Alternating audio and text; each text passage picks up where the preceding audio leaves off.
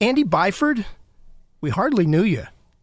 Steve Burns, you cover transportation issues on WCBS 880. How big a deal was it that the head of the New York City subway system resigned last week? It was a huge deal. I think people were halfway expecting this because he put out that resignation letter a few months ago and then rescinded it and said, I'll keep trying for a little while.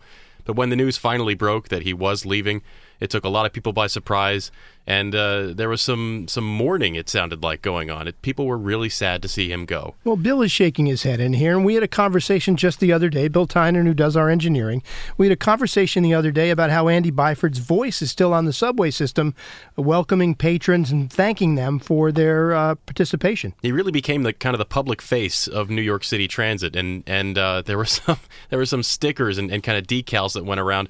He became known as the Train Daddy, kind of his moniker, his joking moniker, and it sounded like he was ready to accept it. And that was his big thing, is he wanted the accountability. He wanted to be the public face. He wanted his feet held to the fire.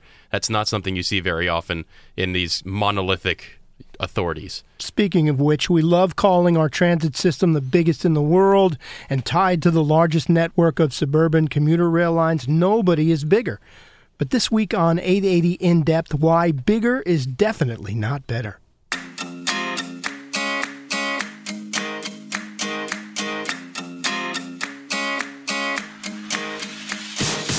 I'm Tim Sheld with Steve Burns. Steve, few more important things to our economy and our city as a transportation system that operates effectively. It gets people to jobs. It gets people where they need to go.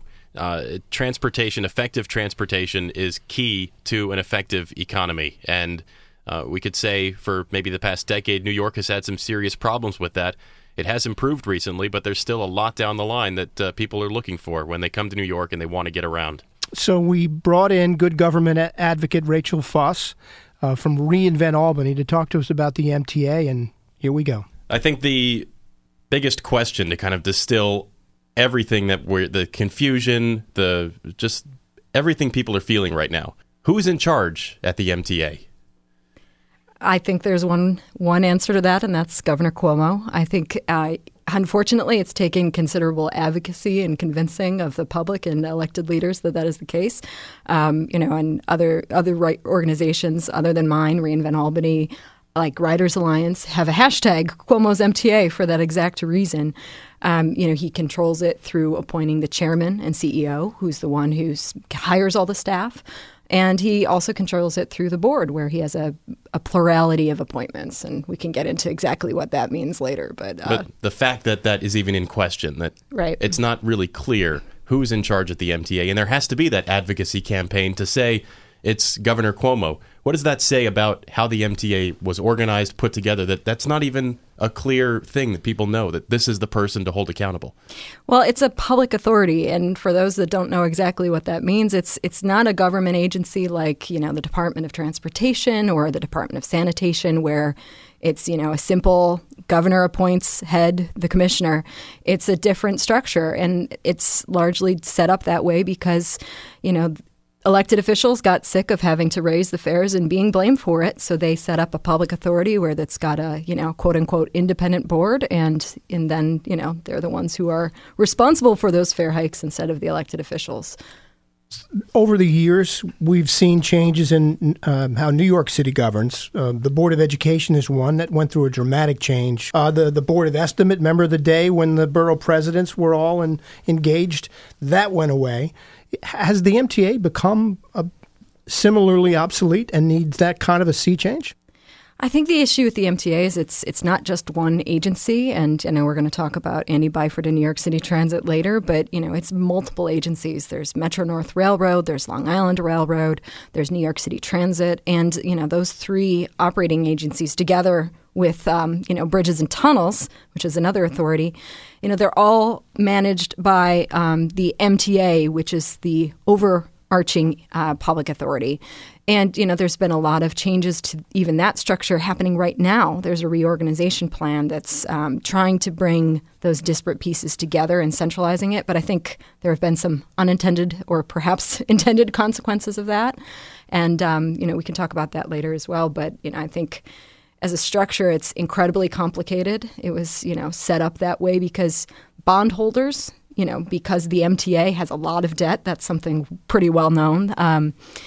All those separate agencies had to keep their debt separate. So when they tried to merge the agency, they weren't able to effectively do that because there was so much leftover debt that they had to do this complicated board that governs it all. So is cleaning it up even possible to that extent? I think the issue here now, fortunately for, like we talked about at the beginning, is that it is the governor's agency. And now, I think the more that the public understands that it is his, the more that they can lay at his feet the responsibility for making sure that the agencies work together. I think a perfect example of how they really need to work together more is that Metro-North and Long Island Railroad, they both are commuter railroads. They both, and there's all these plans with East Side Access and Penn Access for both commuter railroads to go into Penn Station and Grand Central. There's just a lot of opportunity for things to work better together. And I think, again, it goes back to the governor and making sure that he delivers on that. Does it suffer, ask either one of you, does this suffer because it's so deep in the weeds and that people who ride Long Island Railroad and get so frustrated by the service, or people who, are on the subway systems and can't seem to get the right line and get on time, that people don't understand who actually answers the responsibility of this?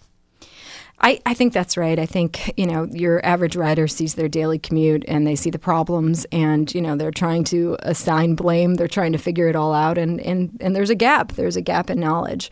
But I think that, with Andy Byford was somebody who tried to, identify personally with himself as the leader of New York City Transit.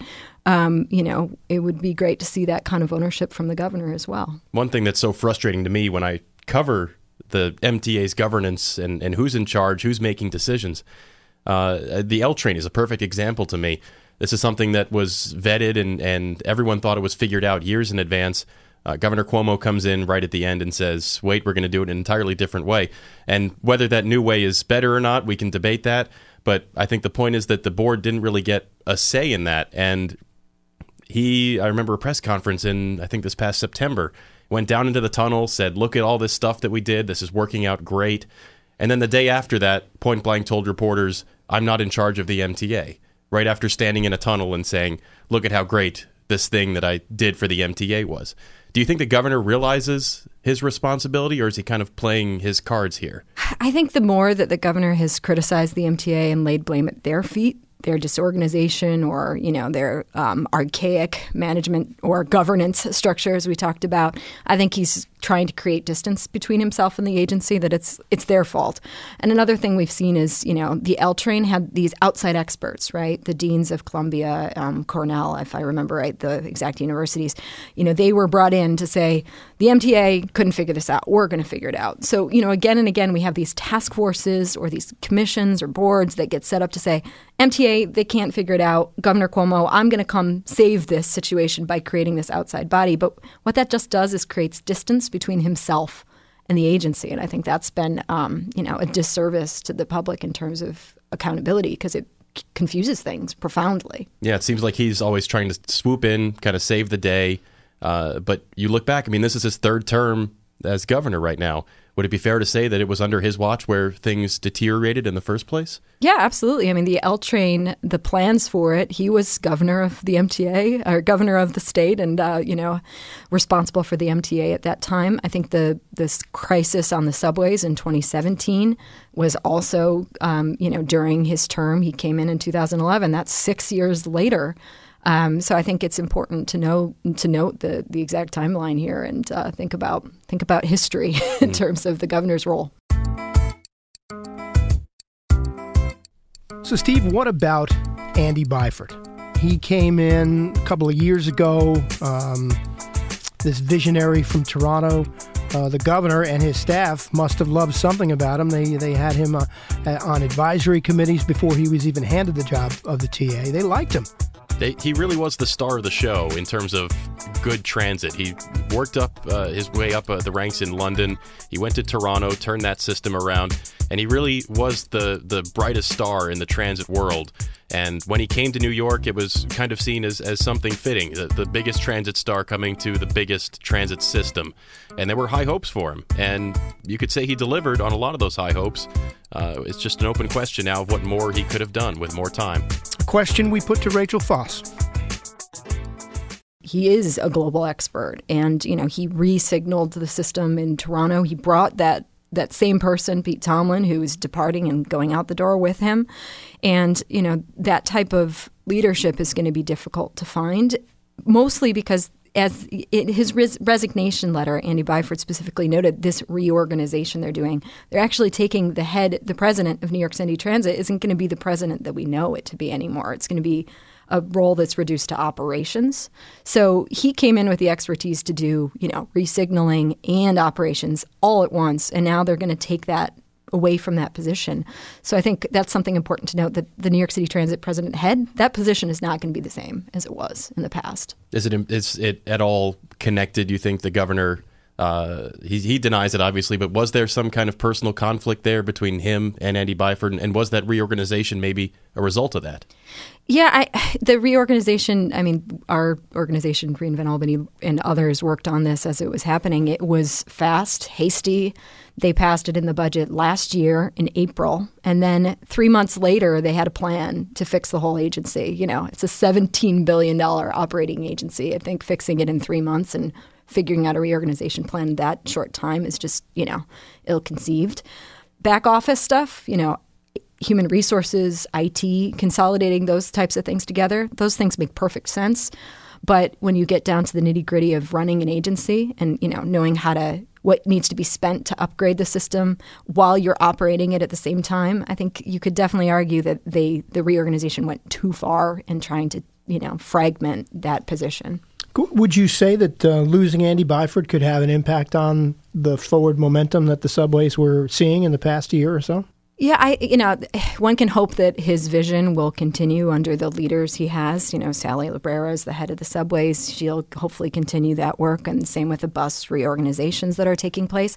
But, without a head of New York City Transit who's responsible for all of that anymore, they took the engineers, and now that's to this capital construction agency headed by Janno Lieber.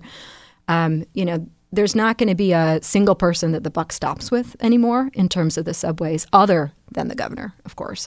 So, but within the agency, there's not going to be that single point of accountability. And I think that's the thing that's important for riders to think about. It's really going to be back to the governor. Yeah, that was always striking to me when I spoke with Andy Byford. He was the one person within the MTA that would constantly repeat the phrase, "I'm accountable for this." I remember when a piece of debris fell from the A train in Queens, and we talked to him after that. He said, "This is my thing. Hold me accountable for this. I will fix this. This is on me."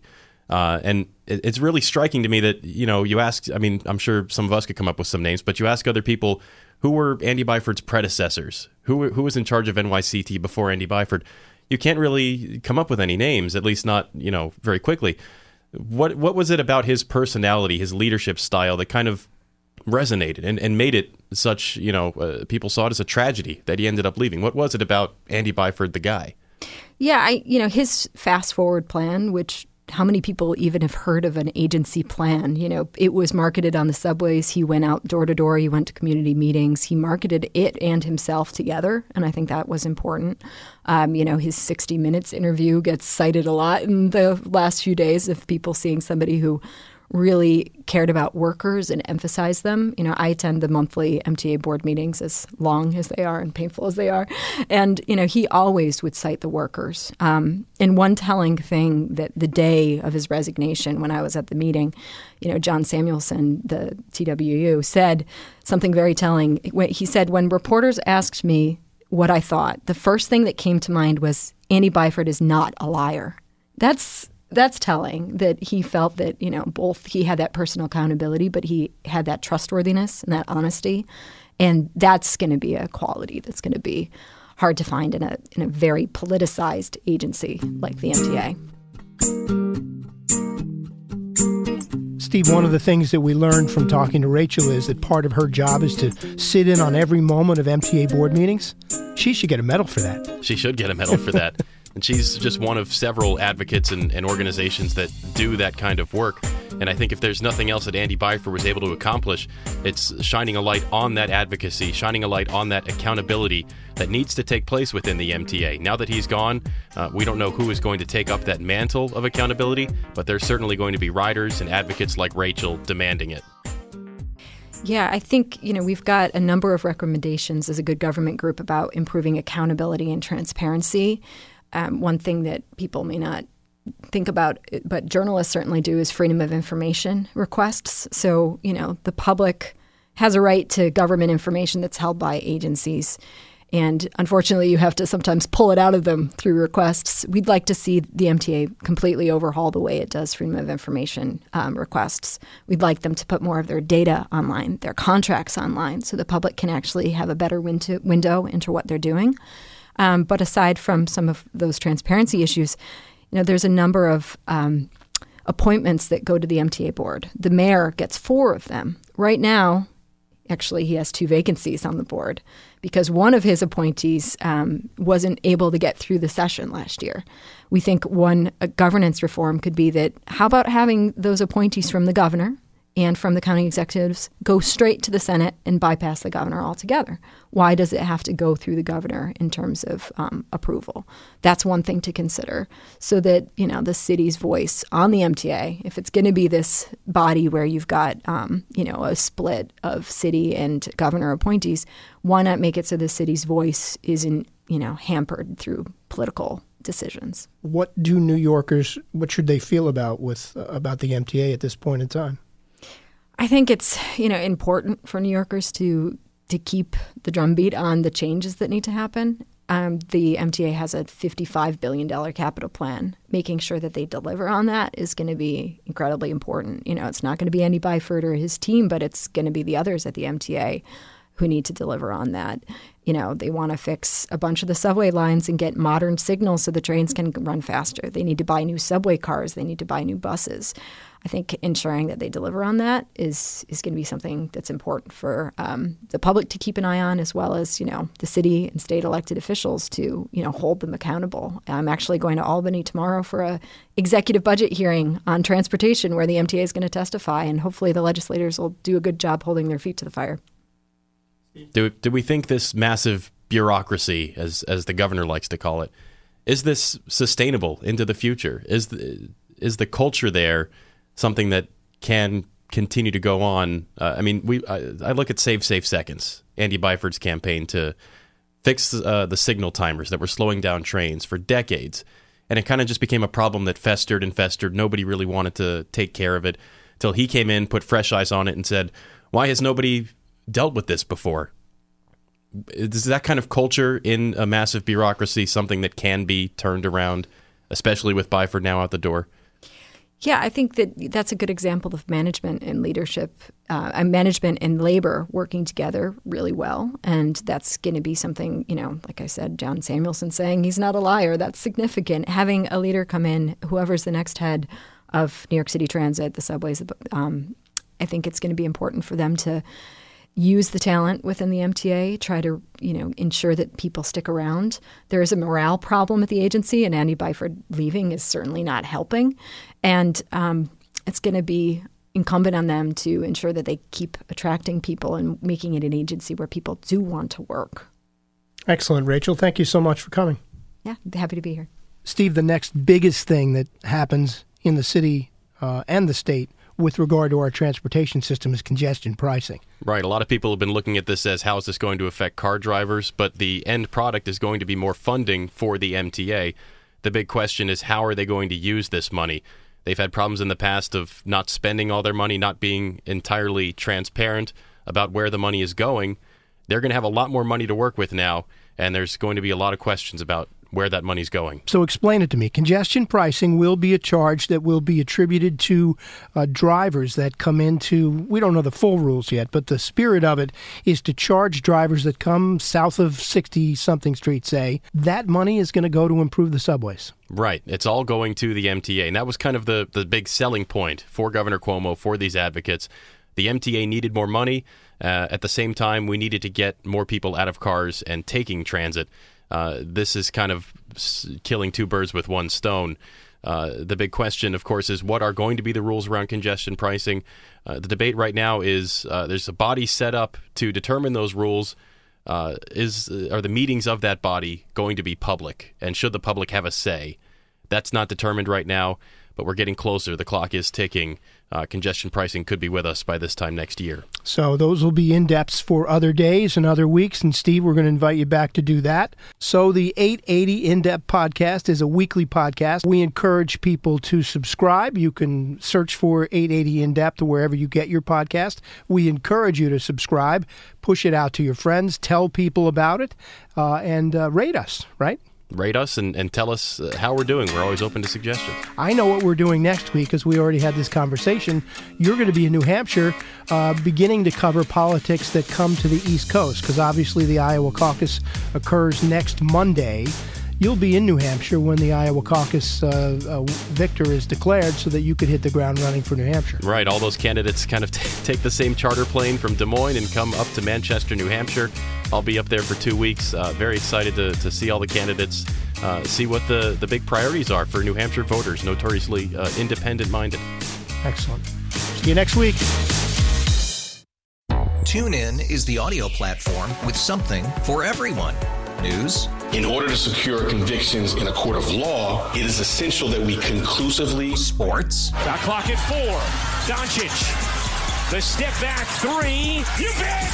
Music. You set my world on fire. Yes, and even podcasts.